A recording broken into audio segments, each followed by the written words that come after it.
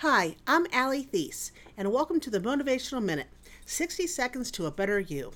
How often do you think about what happened yesterday, or last week, last month, maybe last year? It's easy to get stuck on the past. Why?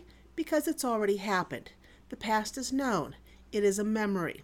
The future is unknown. We have no idea what the heck is going to happen. And humans are taught to fear the future. We are taught to fear the unknown, so we head back to what we know, the past. Unfortunately, though, the past keeps us in, you guessed it, the past. So for your 60-second motivational minute for today, allow yourself to spend 15 minutes uninterrupted to focus on the present so you can get the future you want.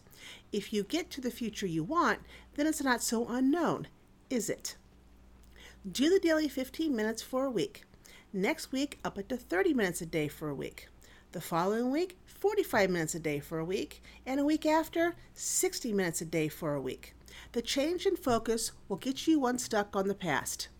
Thank you for joining me here at the Motivational Minute. If you like this podcast, please rate it on iTunes. Follow us to get the latest episode. Join our Motivational Minute group on Facebook. And please share us with your social circles. Have an awesome day.